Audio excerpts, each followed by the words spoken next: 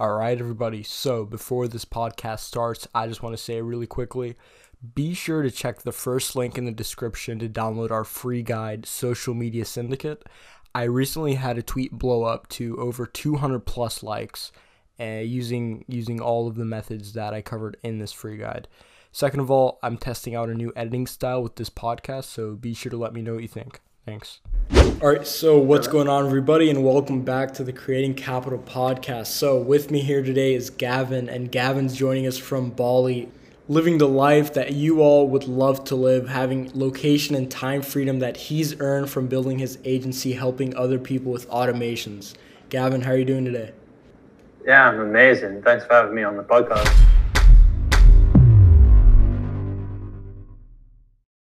So jumping right into it, can you tell us about your experience with Zapier and automation? How have you been able to build your agency? I come from like a background of full-on computer science. Like 6 years ago, not 6 years, maybe 5 years ago, I studied full-on computer science and business science, almost like a double degree.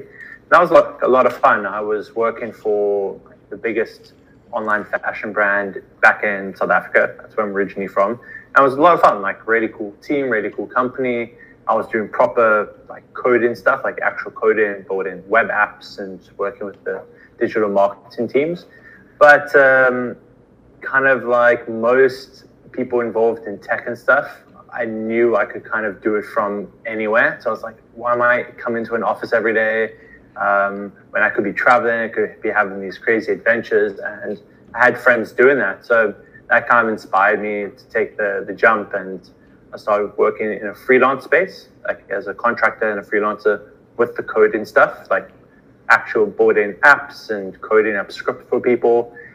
But very quickly, I started to find I enjoyed the types of projects and clients where I was doing little like scripts, not massive big web apps that took 6 months. It was like 2-3 weeks to build like an API integration or a script, and it just saved them time or helped them generate more leads because it just made their lives a lot easier. And that's kind of how I started to go into the automation space, was still using my coding skills, but using it in a specific way with specific types of clients.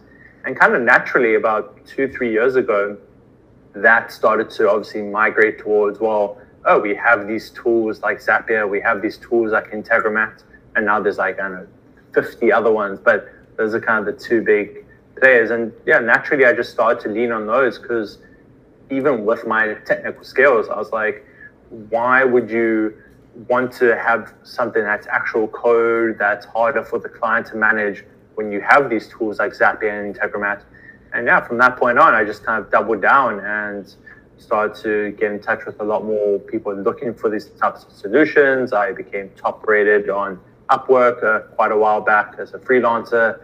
And yeah, I just started to pick up more clients that way who were focused specifically on automation and saving time and wanted to be able to focus on the stuff they enjoy. And sometimes I'd still use my actual coding skills, but 90% of the time, what can we do with Zapier and Integromat and funnels and things like that? So I'm just curious, how does your pricing work with your agency? It is client to client, because that kind of ties back to what I mentioned earlier about the, not scaling part, but kind of the problems, is that each person's kind of unique. So I've maybe had 1 or 2 clients where I could almost like copy paste the solution, but I still had to tweak. Like there's so seldom like, oh, this works exactly the same. So that's how I've actually started to solve that for myself, is that I look at kind of the bigger projects I've worked on and the clients I enjoyed working with. I was like, okay, cool. They needed this type of automation. They needed, I know, to capture Facebook leads, to put into a Google Sheet, and then send reminder emails or add them to their CRM. And then I started thinking, okay, what type of client was that? Let me go find if there are other clients like that or other businesses like that who have that exact same problem. And that's been quite helpful. But again, there's still so much variation between companies. What's your lead gen strategy? So I still actually get a lot of clients from Upwork, just because I've got a very strong profile. I'm top rated, so they send me invitations. And that's also how Leapfrog Leads, the platform I built, supports me is that it sends me job notifications of jobs that I'm interested in. And I bought that myself along with my co-founder, Rob. So I don't really put too much work into that. It's just if cool jobs pop up or if interesting jobs I get invited to interesting jobs. And then also I'm doing lots of outreach to people. So I'll often have circles of friends who maybe I work with one of them and they know what I do. And they're like, oh, okay, cool. Well, I know their other friends do this, and I'll reach out and say like, hey, I just worked with whoever and we were doing this together. Is this something you're also experiencing? Is this something you need help with as well to save time, have more freedom, etc.? And then obviously referrals, like just asking people for repeat business, asking for who else people know that could potentially benefit. So it's kind of hitting it from multiple angles. Yeah. So I see you touched on Leapfrog Leads a little bit. So can you tell us what you do there? Yeah, so that's actually my own SaaS. So a friend and I, Rob Crook, he is a Canadian guy. We've actually never met in person, which is kind of funny. And he was originally my Upwork coach. Like he just taught me kind of how to get started on Upwork better. And we built this platform together to help Upwork freelancers win more projects. And the way it does that is just by basically sending you job notifications of interesting jobs as soon as they come up. So you can be the first to apply, and that increases your chance of winning the projects. Like also while the person is still in the buying mindset when they post the job. So yeah, we bought that together over like about 6 months ago. And it was just, yeah, it was very cool. We just put a couple of hours into it each week. And we built this thing up. So yeah, if anyone wants to check it out and you're an Upwork freelancer and you want to get more projects, you can check it out. Yeah, and Gavin's links to his Twitter and everything are also going to be down in the description, so be sure to check those out. So Gavin, now, I know in the beginning of this you kind of touched on how you were building massive apps and it sounded like you really didn't like it. And now you mentioned you built a SaaS. So do you have any plans in the future of using your computer science skills to, building a SaaS or anything that has to do with automations? Oof. I haven't thought about anything like that. Do you have something in mind? Maybe another SaaS, something like that. I mean, with your computer science experience.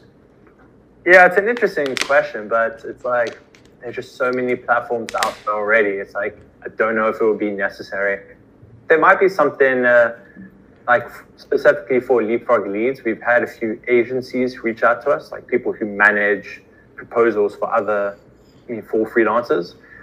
And that could potentially be something, but I haven't thought beyond that really.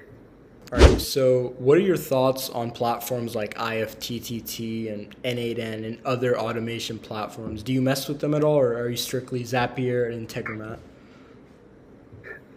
So as we were kind of speaking just before recording, I hadn't actually heard of N8N until quite recently, and IFTTT. So let me just take a step back. Ultimately, it just comes down to what is the right tool for the job and doubling down on whichever one you like so you can become really good at it. Like I'm not like a zealot for any specific platform. I'm like, Zapier is the future, you have to use Zapier for everything, or Integromat's the future, you have to use Integromat for everything. Like I don't care. It's like whatever you're trying to automate which app supports it, like which platform supports those apps, and is it powerful enough to actually allow you to achieve your goals. So for me, it really comes down to just whichever one works for you, because there's always a balance between beginner and user friendliness. This is actually what I was saying in a podcast episode recently, and how like powerful the platform is. So I personally find IFTTT on the more kind of, it's more user friendly because it's got a really nice user interface. But because of that, you're trading off some power and kind of how complex you can get. But it's really whichever platform helps you achieve your goal. Yeah. So you mentioned your podcast a little bit. What's your podcast? Yeah, so I run a podcast called the Energetic Automator Series. And so I kind of do what you do, but with online spiritual businesses. So I speak with spiritual and holistic coaches about their journeys of why they got into what they do and how they're growing their business and why they're passionate about it. But then also I sprinkle in like mini episodes of just speaking about automation and the things you need to have in your business in that regards. Like, why do you need to build an email list, and how do you choose between all the automation tools? So it's kind of a balance between interviews and then also just quick like tip episodes essentially. Yeah. All right. Nice. So it seems like you really did not enjoy your computer science career for too long. If you were to build a SaaS or a web app, like a full-on web app, would you code it yourself or would you hire someone? And is this something you have in your plans for the future? Yeah, so I did really enjoy coding. Like, it's a completely super useful skill that I have. It's invaluable today because it obviously helps me think in a different way. But for me, it's just too time consuming. And obviously when you're coding, you're looking at the details. Like, you're going from big picture to very small picture. You're like looking at every little piece of code. And I realized that just doesn't kind of resonate and click with my, like, how I view the world and how I want to go, like, lifestyle wise. So for me, in the last few years, I've taken a big step back from doing actual coding. And if I'm going to build any future web apps or SaaSes, I will 100%, if possible, bring in other people to do the coding. And I will also just obviously use my knowledge to be able to help work through problems or brainstorm better. So it's been invaluable, but 100% I would be looking to bring people in to help me with it these days. Yeah, awesome. So let's switch gears a little bit. Let's kind of talk about your lifestyle that you've been able to build for yourself. So come on. So some people would say right now that you're, kind of living the dream, right? You're on Upwork, you're freelancing on your own time, and you're in Bali, right? What advice would you give to someone who wants to build a business like yours and earn time freedom and location freedom? Yeah, absolutely. So funny enough, I'm reading 4-Hour Workweek by Tim Ferriss, which is obviously a super old book, but that was kind of like the staple of what kickstarted digital nomads. But it's essentially just knowing that we're on the internet. It's like, you don't have to work with people who are right in front of you, and people are willing to pay you without having ever met you. So if you have a skill set, it's like, where are those people, and just offer them that service. And I would say, like, because I'm pretty risk adverse, to be honest, like, I am quite a risk adverse person.